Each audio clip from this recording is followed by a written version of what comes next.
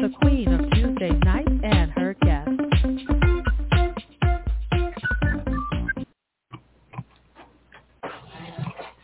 This broadcast of the PJC Media Network seeks to present wholesome, thought-provoking, and entertaining content. However, the views expressed by the hosts of PJC Media are theirs and theirs alone. They do not reflect the views of this network or its affiliates. Please utilize listener discretion. Hi, everyone, and welcome to the Let's Talk About It with Jenny White show. Each week, we feature different topics concerning issues that sometimes can be difficult to talk about. These issues concern children and adults who may be autistic, have Asperger's, or have mental disorders of any kind. We will discuss law enforcement and how they interact with these persons. Now, let's start the show. Good evening. Good evening. And let's talk about it with Jenny tonight. We're going to talk about 10 actions that can reduce violence in cities. And the first one we're going to discuss is to set a clear goal. Commit to saving lives by stopping violence. And we can do that. Homicide and other violent crimes devastate cities in human and economic terms. So we have to do what we can do to help all this violence to stop. So preserving life by preventing lethal or near-lethal violence is the primary goal of any true anti-violence effort, and progress should be measured in concrete terms. Fewer homicides and non-fatal shootings. City leaders should commit to tangible reductions in these measures. Annual 10% reductions in homicides and non-fatal shootings are realistic goals. That's number one. The second actions that cities can take to reduce violence, they can identify the key people and places driving the violence. In every city, violence concentrates among small sets of individuals, groups, and locations. To effectively reduce violent crime, cities should begin with a rigorous problem analysis, like this one completed in Oakland. These analyses draw on incident reviews, shooting data, law enforcement, intelligence, and social network. Okay, that's number two. We're talking about 10 actions that cities can take to reduce violence in their cities. Number three, they can create a plan for engaging key people and places. Now that's what they can do. Most critically, leaders must coordinate stakeholder activities focused on the highest risk people and places. Plans should be practical and actionable, detailing concrete commitments for key people and in key places. Who will do what by when? These commitments should use SMART, which means specific, measurable, achievable, relevant, and time-bound, critical. Plans should also identify which activities will not be undertaken in order to maintain focus, as trying to do too much often results in failure. Okay? And that's 2. Number 3, create a citywide plan for engaging key people and places. No, I said that. Engage people with empathy and accountability. That's a good one. Those individuals and groups at the highest risk of violence must be placed on notice that they are in great danger of being injured, killed, arrested, and or incarcerated. So that's number 4, that the city can do to reduce violence. Okay, 5, address key locations using place-based policy and investing workforce development.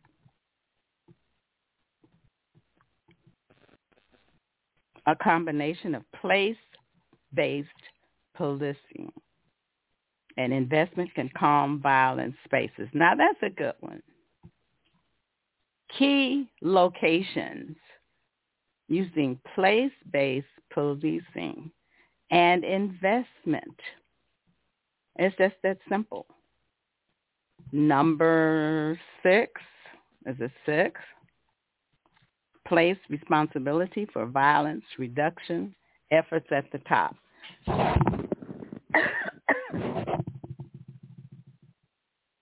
Every city suffering from high rates of violent crime should have a permanent unit dedicated to violence reduction operating inside the mayor's office with senior leadership reporting directly to the mayor.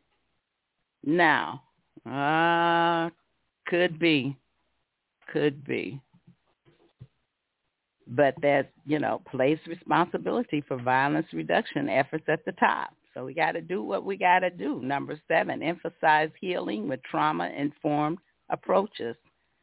Gun violence disproportionately affects the poor and powerless in our society in certain communities. Post-traumatic stress disorder is more common among residents than among veterans of the wars in Afghanistan, Iraq, or Vietnam. Victims of violent crime are more likely to be victimized again, and many victims are subject to multiple forms of violence. That's kind of horrible, I think, number 7. I think that's kind of bad. Number 8, invest in anti-violence workforce development. Too many in the violence reduction field have worked too long without proper support or recognition. Many street outreach workers, for instance, work for little pay, no benefits, and with minimal opportunity for advancement. Okay, most do not receive sufficient support for addressing the trauma, direct and vicarious, that comes with anti-violence work. So it's just investing in a professional and sustainable anti-violence workforce. And they need additional support to perform it at its best. And 9, set aside funding for new stakeholders and strategies. While most funding should be reserved for strategies with demonstrated track records of success. And number 10, commit to continuous improvement based on data, evidence, and peer-to-peer learning. Strategies must be tested to see if they actually stop violence and save lives. I'm going to repeat that one. Commit to continuous improvement based on data, evidence, and peer-to-peer learning. Strategies must be tested to see if they actually stop violence and save lives. Plans must be reviewed and, if necessary, revised. Leaders should embrace a learning culture that is able to recognize when strategies are not working and shift course without starting over from scratch. Data must be gathered, and research partners should be engaged early to assess performance, working in close consultation with police and community partners. So that's what we're talking about tonight. 10 actions cities can take to reduce violence in their cities. So I don't know what you guys think about that. They're, from 1 to 10. Some of them you might like. The others you might be saying, well, that's not going to work. Well, some things don't. So sometimes things have to be redone. A lot of times they don't do it. I don't know what can reduce the violence, and all of us know violence. We've seen it, we've heard it, and some of us have been into it. And there is something that we should have to be able to, if not able to stop, maybe we could slow it down. I don't know. I don't have any of the answers.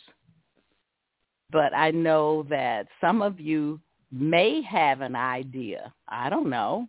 If you do, you can press the 1 and, give me your idea. Give us your idea of whatever. But before you do that, we're going to take a break, and we'll be coming back. This is Let's Talk About It with Jenny White Show.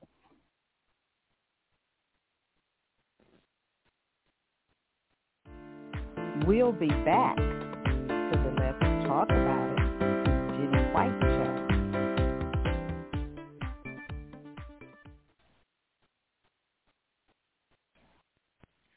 Just Jameen is a natural line of luxury creams and lotions. From our creamy shade to our thick frappe and our therapeutic body butter, we have eliminated the petroleum, the alcohol, and the water, and use natural oils and raw shea butter. Our products are made for the hair and the body naturally. For more information, visit us at www.justjameen.com or call us at 313-279-1494. That's www.justjameen.com. My name is Sheila White. I am the president and co-founder of Her Cries Are Heard, an organization that focuses on preventing violence against females. 1 in 3 women have been victims of physical abuse or violence by an intimate partner or non-partner within their lifetime. 94% of women killed by men were murdered by someone they knew. Violence can affect a woman's physical and mental health and also negatively affect her children. In 1991, my sister was murdered by her husband, and in 2013, my niece was murdered by a man who followed her home from a party. Being a victim of violence is devastating to the victim and the victim's family. Help us to help you. Help us to prevent this from happening to you or someone you love. Please look at our website, www.hercriesareheard.org, for the prevention tools and referrals to help save lives.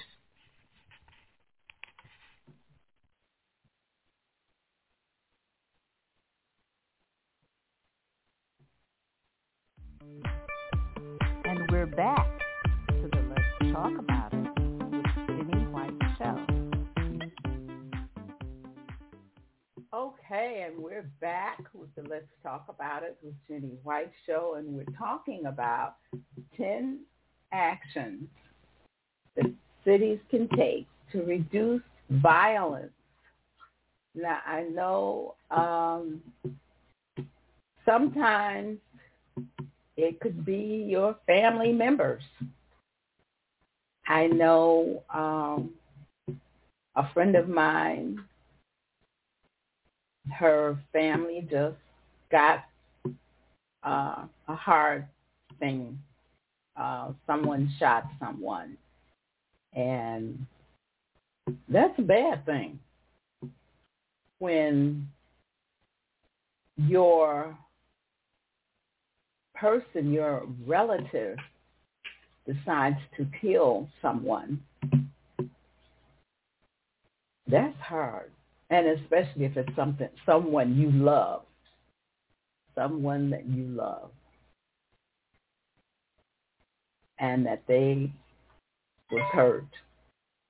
But that happens every day, every single day. And you know that maybe sometimes if we listen real good and kind of, listen to someone, we can kind of feel what they're going through. And most anti-violence efforts happen at the local level. But state and federal support are key to help cities succeed in their frontline anti-violence campaigns. States and the federal government can support the essential actions outlined above through messaging and convening, grant making and fiscal incentives, regulation, legislation, and through the direct actions of certain agencies. The cities, if they set the right goals, sometimes they don't help cities set the right goals. If you're living in a city and you're having a lot of violence, then you can talk to your local leaders and see if you can get them to do this, A and B. Maybe you can help them, give them an idea of what they might be able to do. Help the cities set the right goals, and that will hurt and help you. So we have to help our leaders. We have to support evidence, back strategies, workforce development, and technical assistance, while also investing in innovation. So we have to help our cities. We have to help. We don't want to help. All we want to do is run out and go get us a gun. And we think that's going to help us. I don't think so. I don't think running out and purchasing a gun is going to help us. I don't think so. That's my opinion. I don't know what you guys think. If you have an idea, just press the 1 and let me know. Because I don't think just buying a gun is going to help. Now, I know a lot of people do. I don't know. So what do you guys think? Violent crime is a deadly, serious challenge, but it's also a solvable one. Can you understand that? It can be solved, but there's something that we have to do. And a lot of times we don't like to do anything. We like to talk about it. Yeah, we should have. We should have this and we should have that. But you're not helping. You're just running your mouth. And we need to try to help someone, because who knows? One of our children may be involved. They could be coming back from school and somebody just shoot out the car. Anything can happen. We as parents and just adults, we don't have to, have a child. Or we could have had a child and they're grown or whatever, but there are young people out there. And we have to do everything that we can do to try to keep our young ones safe. So we have to talk about it and not just talk about it to friends and whatever. Well, if they mess with me, I'm going to do this and I'm going to do that. That's not going to stop them. But maybe if you talk to a leader in the city or something, you might be able to, I don't know, who knows? Who knows? If it will make a difference. I don't know. We need a lot of stuff, including budgets. The main ingredients are courage and commitment. And as the famous Chinese proverb says, the best time to plant a tree was 20 years ago. The second best time is now. We need to get on it because we have a city that's kind of rough. And if you don't want to, you don't have to. No, I'm going to get my gun and I'm going to sit up here and they better not touch me. Well, that might help you, but it might not help your neighbor next door. So I don't know. I don't have the answers. I gave you 10 actions for a city that can reduce some of the violence. So instead of getting all upset, we need to try to contact people and see what they can kind of moves they can do, because we have a lot of children out here. School is started again. Schools are open. We have to be careful. We don't want our children to be hurt.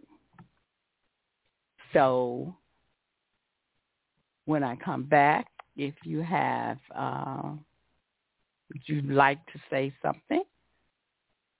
We'll be listening. And right now I'm taking a break and we'll be back.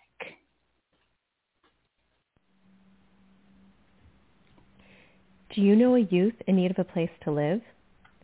Have you always wanted to make a difference in the city of Detroit, but not known how? The answer to both of these questions is Covenant House, Michigan.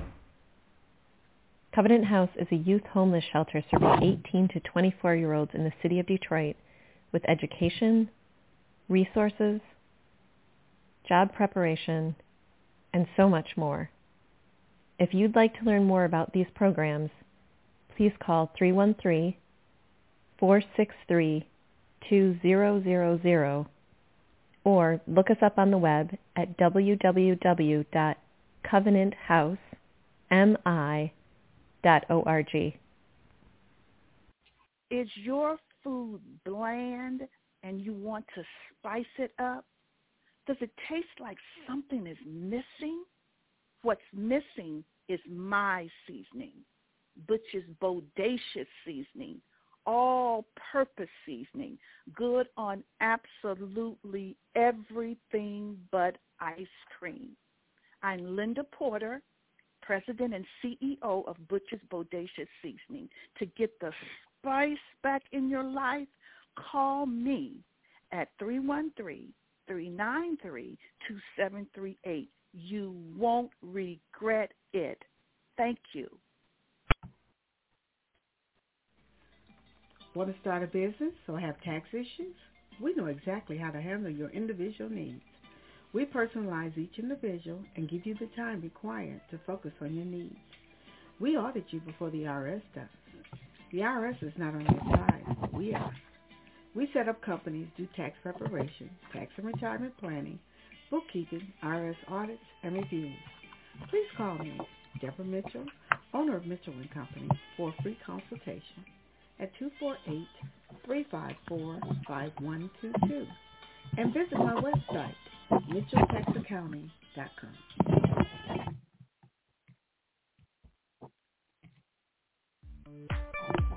And we're back to the Let's Talk About It with Jenny White show. Okay, we're back with the Let's Talk About It with Jenny White. And tonight we're discussing about 10 actions that cities can take to reduce violence in their cities. And that's what we're trying to do. Violent crime is a deadly, serious challenge, but it's also a solvable one. And I have to repeat that. It may be a deadly, serious challenge, but it's also a solvable one. And we should not be running and hiding and buying all the guns we can get to save ourselves and not thinking about others. Don't forget we have children in the cities. Don't forget that. And sometimes they run into bad situations, and we need to think about them as well. I don't know, as well as the states and the federal government are not helpless. Excuse me. They're not helpless in the face of rising rates of shootings and killings by taking or supporting the 10 essential steps above. And I went through the 10 of them. Okay, the first one, we went over that, the 10 essential actions. The first one is set a clear goal, commit to saving lives by stopping violence.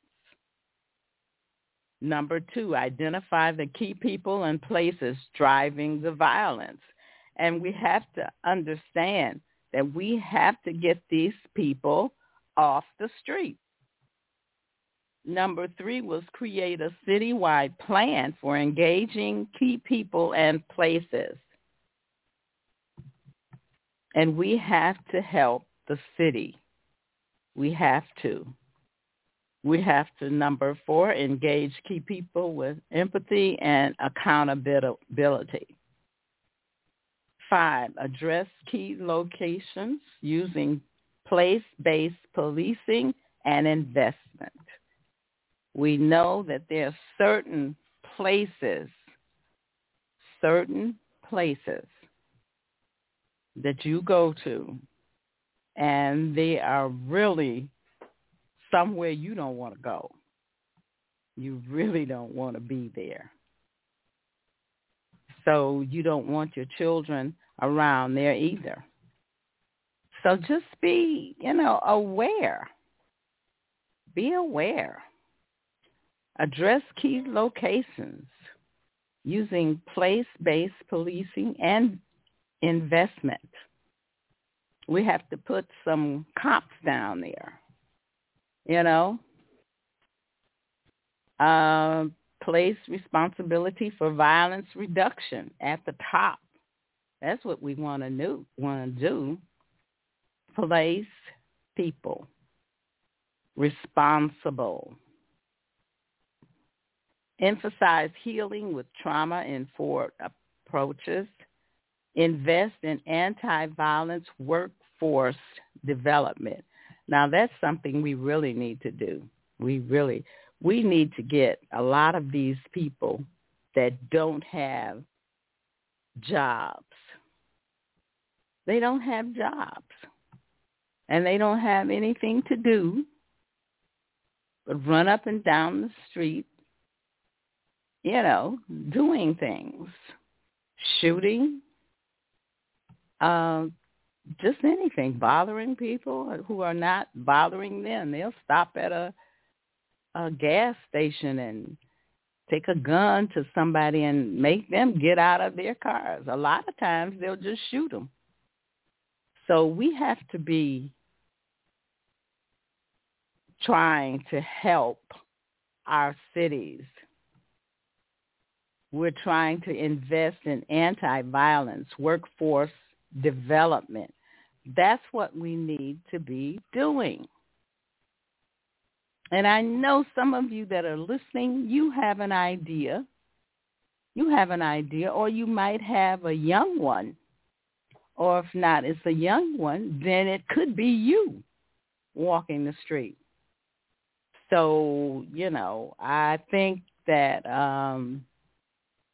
if you know anything about this, because like I said, things are going on, and set aside some funding for new stakeholders and strategies. That's what the cities should do.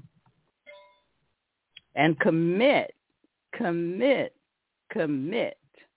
to continuous improvement based on data, evidence, and peer-to-peer learning.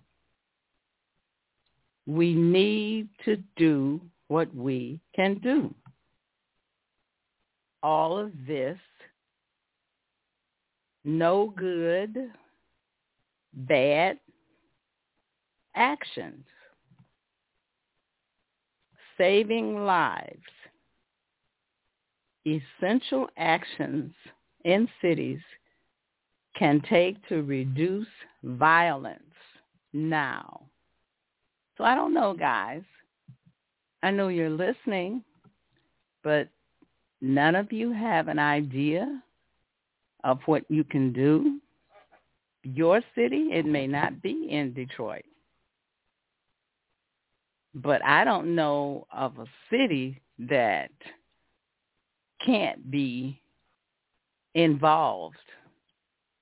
Okay, and I have a caller. Hello, caller. How are you? Hello. Today, doing great. Okay. Those 10 things you listed off are good and great for what do they call it? 3,300 miles look down at, like an overview of stuff. But the whole truth of the whole deal is you still got to go back to the homes, to the kids that are having the problems, because if you can't fix the homes, you can't fix society. Those are the things that's got to be addressed, the fundamentals.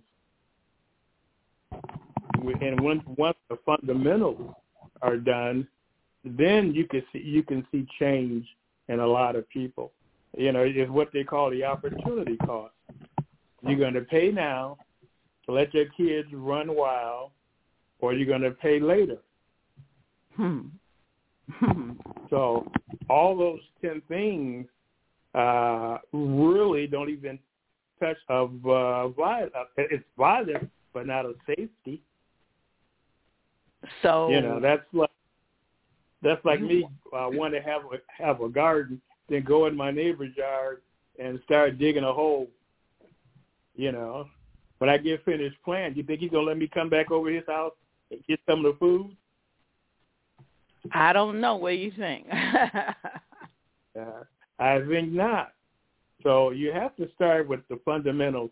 Unfortunately, I was thinking about Maslow's hierarchy again, but I didn't sit down and research it so I could be able to, to list them off in the proper order. But that is, the basic needs of people have got to be met before they change stuff, right? Okay, I agree with you. If you get money in your pocket, you don't normally go and rob. You don't normally, but there's people always want more. You know what I mean? So the basic needs, the Maslow hierarchy of basic needs tells us in order to get a whole round person, you need, I think it's 5 steps. But like I say, right now I cannot name them off. I didn't think about it earlier. So yeah, but I still say, go ahead. Well, I mean, you can put all the plans, all the organizations you want together, but if they're not doing it, if you ain't hitting the right spot, what are they doing? Is just building more and more and more and more and more, organizations that don't do anything. Okay, well, we need some. If your kid don't do nothing bad, the police, let me rephrase that. Most communities, which normally is not tied to the city or major cities, they have the same problems, but they are actually taken care of differently. So, you have a local society problem, then you have a suburb problem, and both of them are handled 2 different ways. So what you're saying the way is that violence is actually taken 2 different ways. So you want, okay, I hear what you're saying, but in a nutshell, what I'm saying, it begins at home. If you get people to take care of home, we can alleviate a lot of the problems that the cities are having. I'm not real sure about that, because I know you have to tell your kids this, that, and, don't do this and don't do that. But we're talking about you have to show them, not tell them. They have to show them. Yeah, but we're talking more about adults who are out on the street. But weren't they kids before? Yeah, but okay. I understand what you're saying. But we've got to stop somewhere. A lot of these kids are home alone.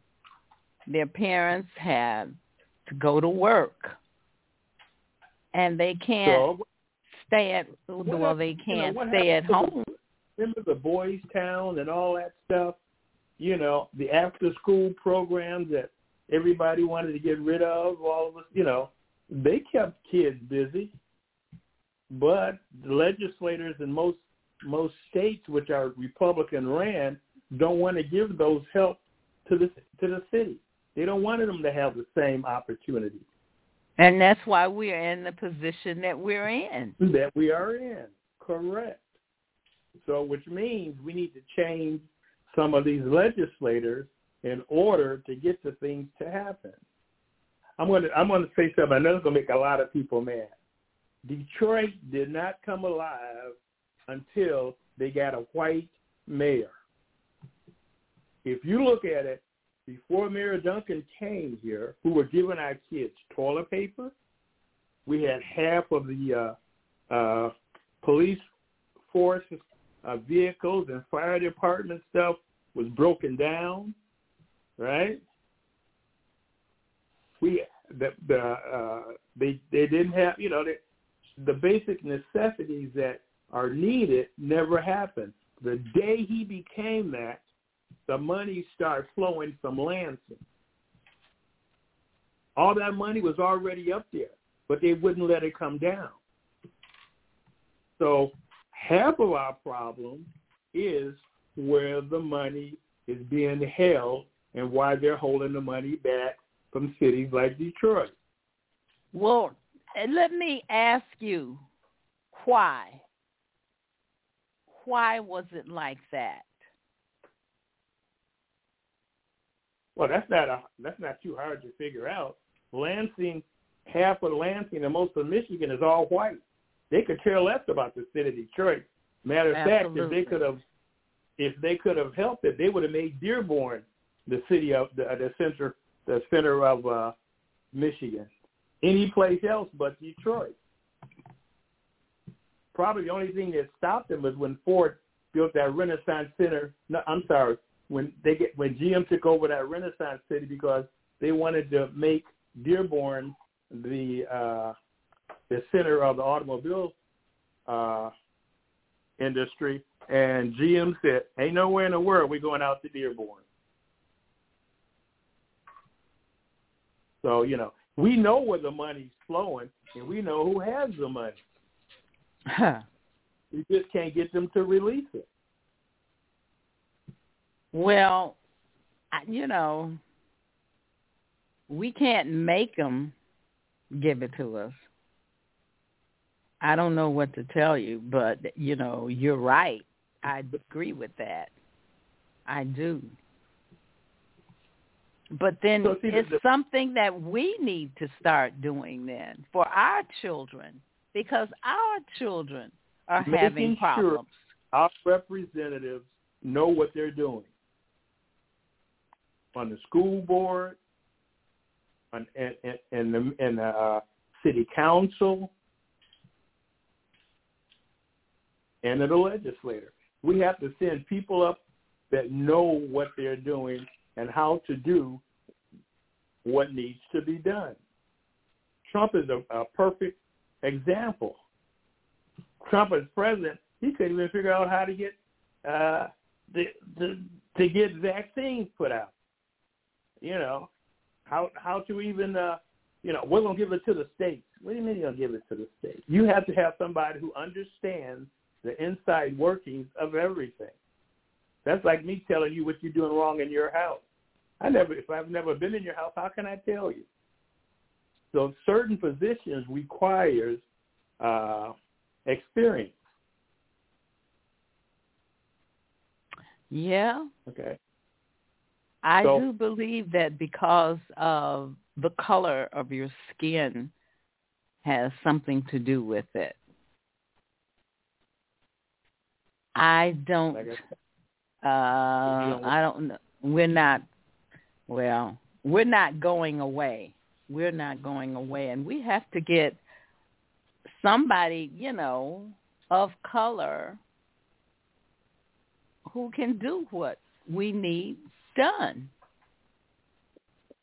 We have too many children out here getting hurt.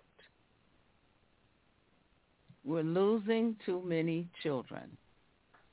And I think we can do it. Did you hear what I said? I believe that we can do it. Okay. Let me ask you this question. How?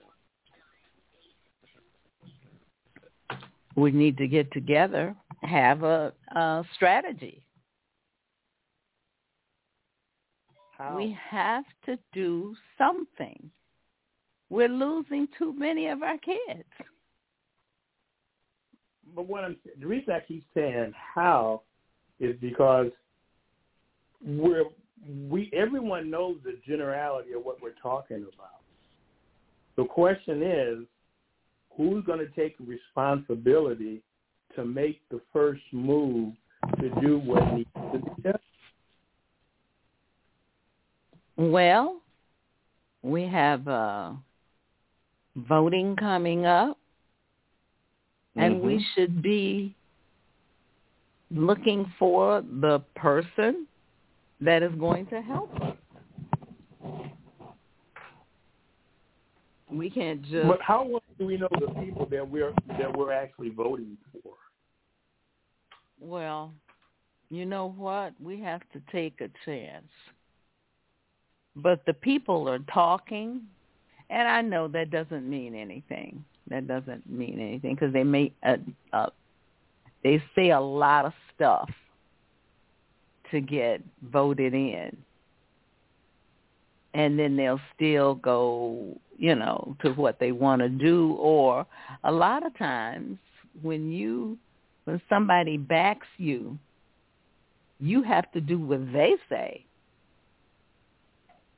And they push you in. But because you got in, you have to do what they say.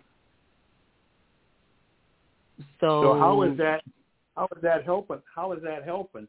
Well, it doesn't. It doesn't. Well, okay. How do we, do we need to set up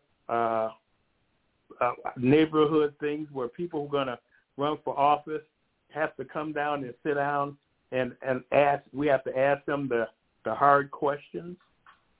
We have to prepare ourselves to make sure that the person we're sending up there or appointing to office is qualified, or at least going to do what we want them to do. I think the senator from Tennessee said, "We didn't send you up there to do the right things. We sent you up there to do what we told you to do." See, and that's the whole thing. Yeah.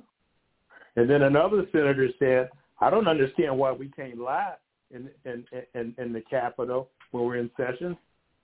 That's not fair." He said we can't lie. Right. When they're going on the floor and try to get a bill or something passed, you don't understand why they have to tell the truth. See, we don't need people like that. But that's what you got. Well, I'm telling you, it's going to be a mess. Have some. Maybe someone else has some good answers for us that we can't think about. Well, we don't know, or a different position on this. I don't know, but some people have money, and they want you to be in a certain position because they want to do something, and they will push and help you to get in there. But like you said, that's what they want. It used to be a time when people were voting. They were voting for the country. And here we are now. People don't care about the country. They only want to get in a position, and they will do whatever they have to do to get in that position. And whoever put them in that position, they will have to do what they say. So it's a mess now. And I don't know how we can fix it. Probably have to take a little bit at a time, one bite of the apple at a time, until you get wherever you go. Whatever your mission statement may be or goal may be. Well, I don't know why somebody would want to, be in a position and can't work it. I mean, I don't know. I think I would have to not do it. We'll just say a church. If you get more than 10 people in the church, you'll never get all of them to agree. The smallest unit supposed to be the faithfulest unit of them all. But you don't have to say that. You can have a house. What people bring to that is their own experiences of how they treat people, how they want to be treated, or whatever. So the only thing they know what to do was based on their own experience. They're not trained to do what they're supposed to do. So all you can do is do what you know, and what you know is only your own past experiences. So until we open up our minds to try to get some new experiences in to make changes happen that would be good for people that people don't know. I can tell you about a Pacific ice cream and tell you how good it is. But, I mean, then you go get it, you're like, what in the world was he talking about? All you have is your own experiences. So you have to figure out a way to prepare yourself for whatever happens. Yeah. Okay. We have another caller, and we'll see what they have to say. Hello. How are you? And hello, and how's everybody this evening? Miss Jenny White. We're fine. I'm a little perplexed because I understand. If you see now, the people, we're not being allowed to have too much of a say so in almost anything. Even in the election process, it seems like the country is going toward one specific person, one ideology. Anyone that goes against that ideology or that central person, they lose their position, they lose their job, they lose everything. Even in our school system, they're not trying to listen to what people have to say as far as, even keeping our children safe in school or anything. They're just not listening. They will not listen. They're more concentrated on trying to keep their jobs than listening to what we have to say. And as long as they have that mentality, it's almost like their ears are closed to any and everything else. How we're going to do this? How can we do this? How can we? You want to put your input in. I had an interesting experience when I went to put my grandson, my youngest one, in school, and they're just not listening to you. They have everything mapped out. You have to do, and then they lock down the school where no one can get in. And then they have specific doors where they want each certain people to go in. They really won't let the parents in now to get the children. You have to come to the door to get your child, but it's like you have to point an older child to go to pick up the younger one. It's crazy. No one is trying to listen.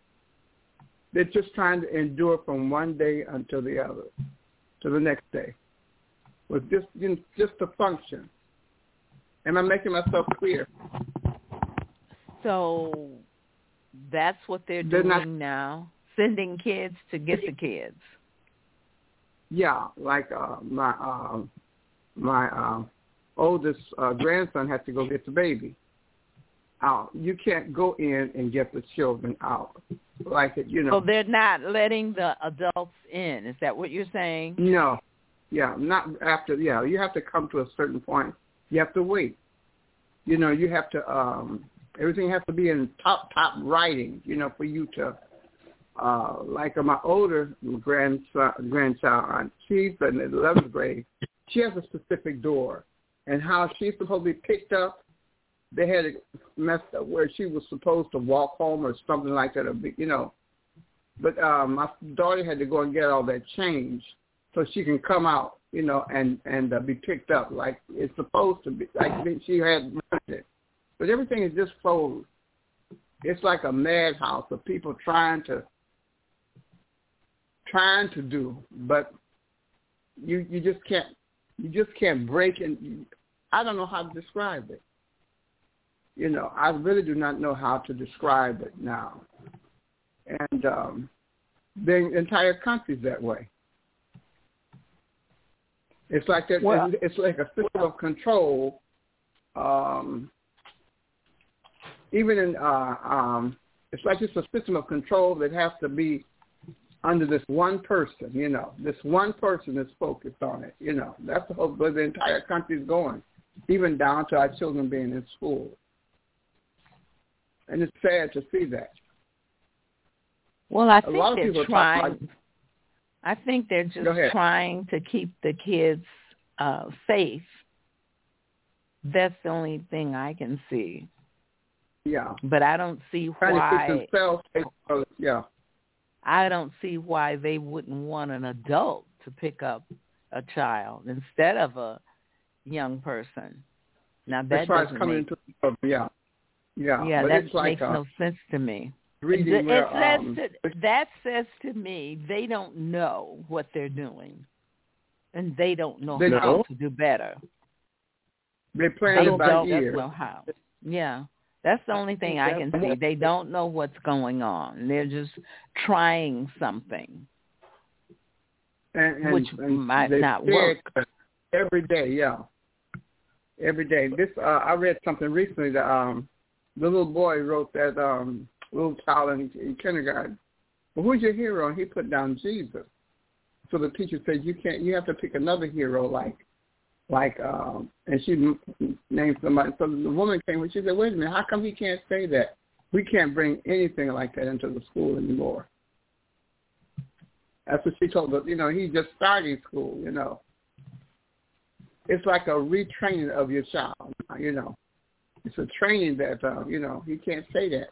This child probably have had this experience in church about Jesus and learning and stuff. But he just new at it, and he said, what's wrong, But you have to pick another type hero. And the woman did ask, she said, what's wrong with him doing that, That freedom that we used to think we could have, but it's just not there anymore. See, if that had been me, if that would have been in my class, I would not have told that child to change whatever they wanted to do. If they wanted to say Jesus, then they can say it all day long. I would have done that. Yeah. I don't care what they say that I'm not supposed to do. That's no. I would have done it. So if they wanted to kick me out and get another teacher, that was going to be a hard time. but no, I know but the kids learning. That's what I want to know. Well, it's too early to find out because we just started. For us, we just started here on the 6th after Labor Day, but. He seemed to be, I know it's my grandson, the baby, he seems to be becoming acclimated to school. But that's a good thing. Yeah, he likes school.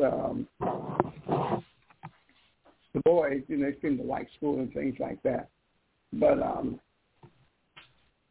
it's just like... But they can... I would not have a child in my classroom that said anything about Christ and couldn't say anything about it. I would never have that going on in my class. And I don't know whether they liked it or not. That's one of the problems we're having now. That's one of the problems. You can't, you have to think what they want you to think. It sounds like it's the beginning of Nazi Germany. That's what it sounds like.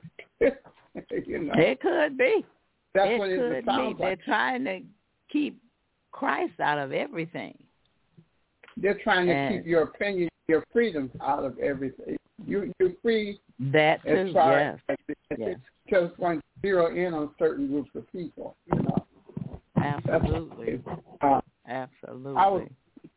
To the point where there's just I know you've heard of Dietrich Bonhoeffer. He was one of the people who tried to religious people. He loved when he came to America and he saw America. He wanted to bring something back to his country, which was Germany, and but he saw something that really struck him.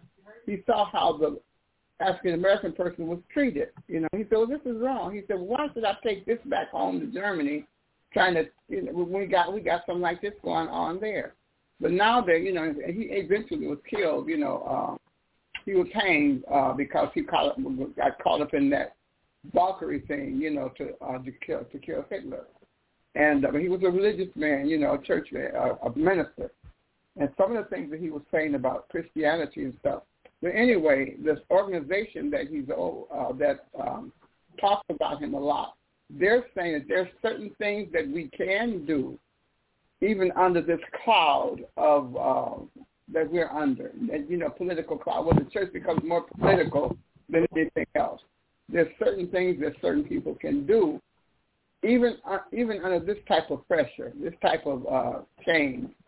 And I was thinking about writing for the book to see it. But he said there's still something, although he gave up his life for what happened, for what he was trying to do.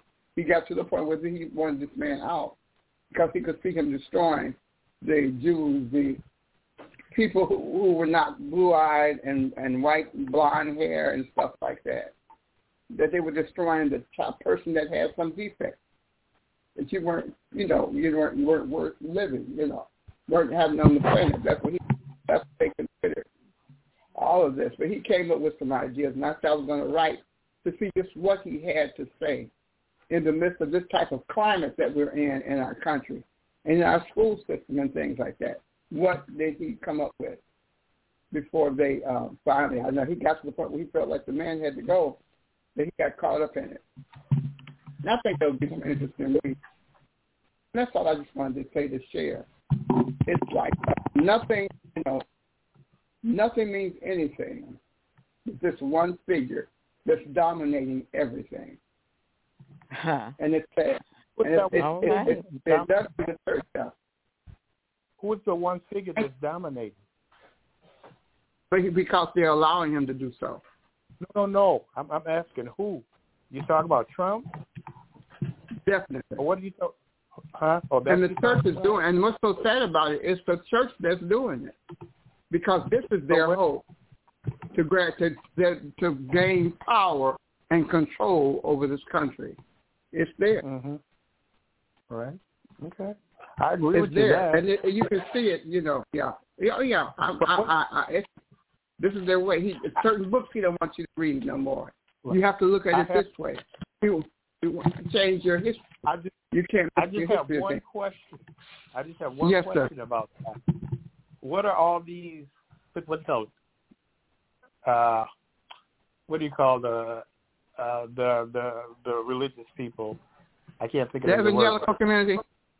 Yeah. What are they going to do when they finally get up and somebody starts debating and they start their research and find out that Jesus Christ was a man of color?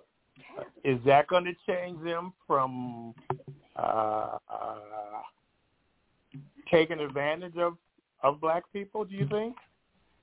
Okay, I was listening to Dr. Jeremiah Wright in one of his speeches, one of his ministers, and he pointed out that in the 15th century, going back to the 15th century, right, that was when they changed, everybody in the Bible became white. They changed the color, they changed this, they changed that. He talked about the Sistine Chapel and how David is reaching to, God and all this other stuff, and everything became white, okay. They did. This is what they've been doing, and this is how we have been. This is how the word has been given out. The evangelical community. They talk about the Reformation and things like that. Everything became white. Calvinism and all of this, and Lutheranism and all of this. Everything became white during that time. The reason when I first go ahead was eventually the truth is going to have to come to light, right? And then what do you do when go ahead. becomes light? Now what are you going to do? I mean, maybe we should have everybody in the United States take a heritage thing to see how many of them have black heritage in them. So they say it's going to be the you, make America great again. Whether they're relying on, but they're looking at marginalization. Just that this is what that is, marginalizing that you're under their control. They want control of the country by any means necessary. Oh, absolutely. You can't speak about their heritage. You can't speak about this. When they teach you, they're going to teach your children a different way. I agree. It's not really to build your child up. You have to really do something with your children at home. They're trying to do that now in the schools. Oh yes. Yeah, that's what she just said. I mean, if every change, it's like with the Republican Party, eventually, somewhere the truth is going to have to come out. The truth has come out. The Republican Party ain't trying to do nothing. Right. Even to me, they're afraid to go up against this one figure. To go up against this one figure means you're going to lose your position, you lose your this, lose your that. If you remember it was about maybe I think 2 or 3 years ago when I was talking about industry, and I was saying, remember, if you get 29% of any company, you could actually run the company. You remember? All you need is what do you say? 20%? 29%. Oh, 29. Because the other people don't. You know, you're not going to go to a meeting for a stockholder if you got 5 or 6 shares, right? So the guy with the 29%, and Trump was asking for 39%. And you see how 39% can automatically change everything? Well, he wants to change anything anyway. Huh? Even at the lower level, even at the court level, people he has put in court, you see them coming forward on his behalf. The legal system, the justice system, you know. Well, some of them are, because the problem is when you start something and you tell more than one, there's no way in the world you can control it. There's no way in the world you're going to control 100 people keeping their mouths quiet. But even at the state, what he's doing is at the state level. The state level. Well, I was reading something where they say about 400 people are running in the state levels where they can control the vote, they can control this, they can control that. And if they become in, you know, he can control them through the state, never mind what the federal government has to say. Never mind what we put there. What's the only never problem? mind. Well, the only problem is once you have one site, one idea, and 1 million people shoot at that one idea, it may not last long. I mean, all Trump is doing is just throwing out what they call red herrings. Just keep changing direction, And the people that's following him are just following, you know, they don't know what to say. They're scared to say anything, even though they know he's wrong, you know. All that because of that 39%. So what makes him so scary? Because he started back in 1990. They're letting him get away with a lot of things. Oh, go ahead. Excuse me. That's what I'm saying. Why? He started getting people ready back in 1992. Whoa. When they asked him, would he ever run for president? And he said, well, because I think, if I'm not mistaken, Dick Cavett said, because, you know, you're giving all your money to Democrats, so, you know, do you think you'd ever run for president? He said, well, let me see. The only way I could run for president is because if I become a Republican, because they're the only one that's dumb enough to believe me. And he started was right. From that point on. He was right. He started building up. He, you know, do a little bit at a time, because he knew he wasn't ready for it back then. But he figured someday, looking at Putin and all these other people, he can get the people to see what he wanted them to say. But then the next thing he said is, don't believe your lying eyes. Believe what I tell you. Right?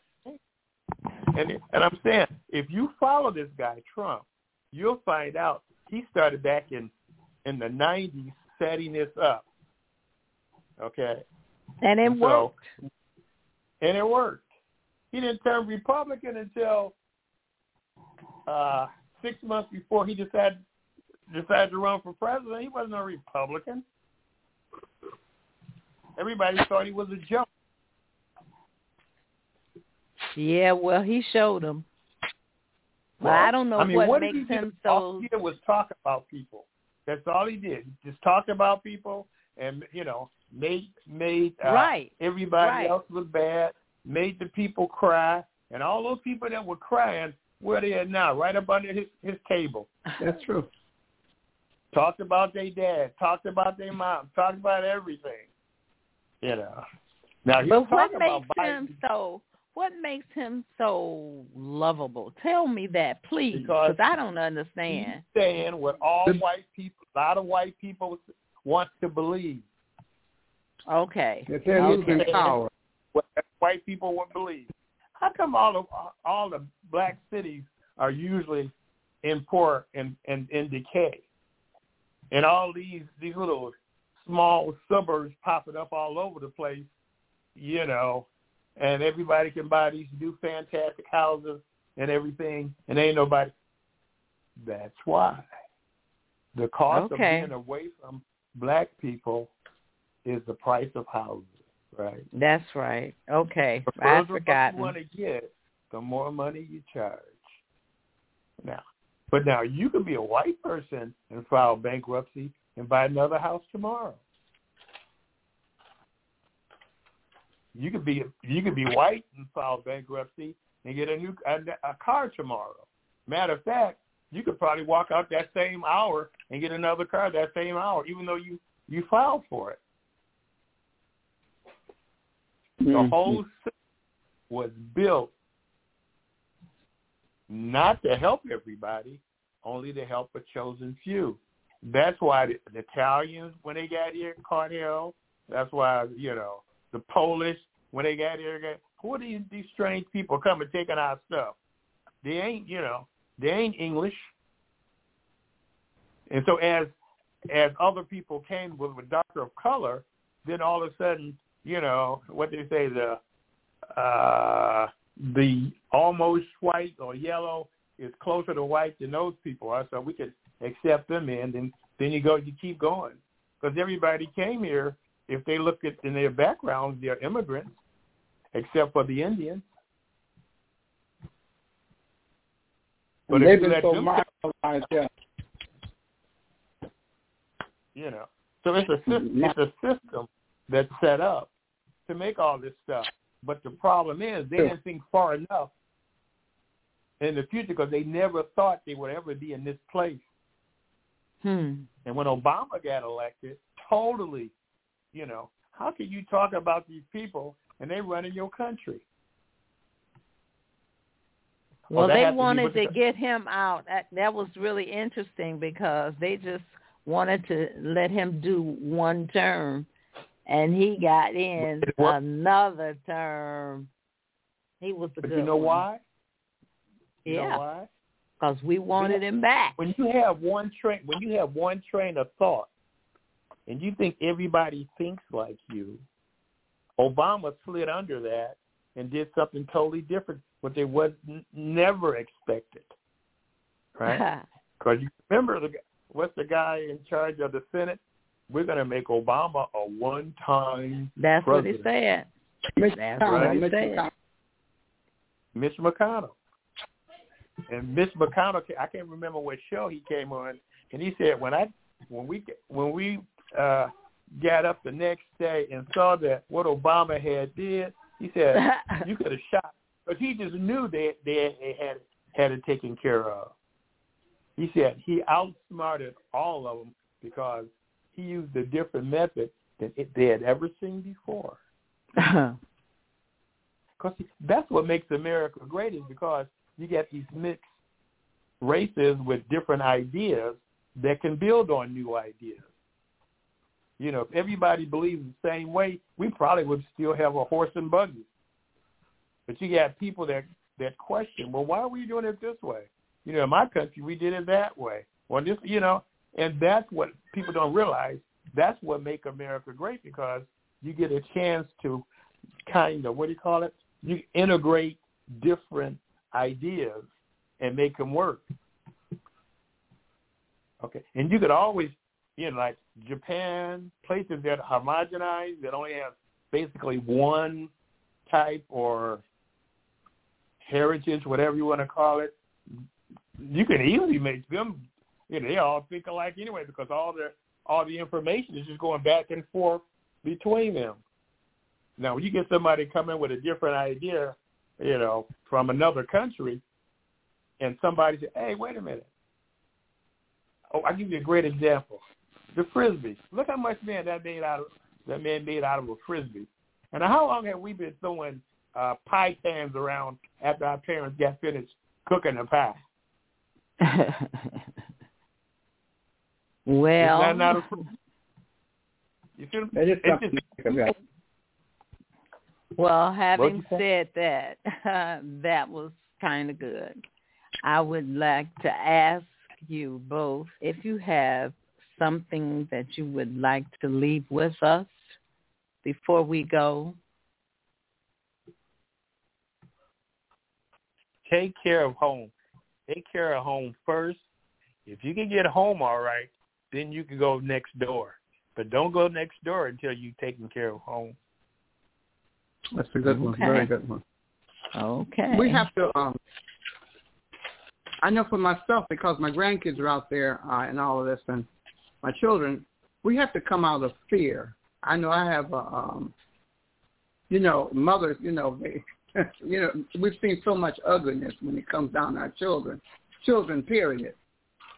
And, but you have to find some way to be in control, by way of the way through your home more so, and teaching your children. It's very important that you teach children and trying to steer them through this type of world that we live in right now. Okay. That's the only thing I can say. Yeah. Puts a big responsibility on the parent, even a single parent. You're working, you're doing everything. You have to still take that time with them. Yeah, we do need to do that. Take the time. Okay. Yeah.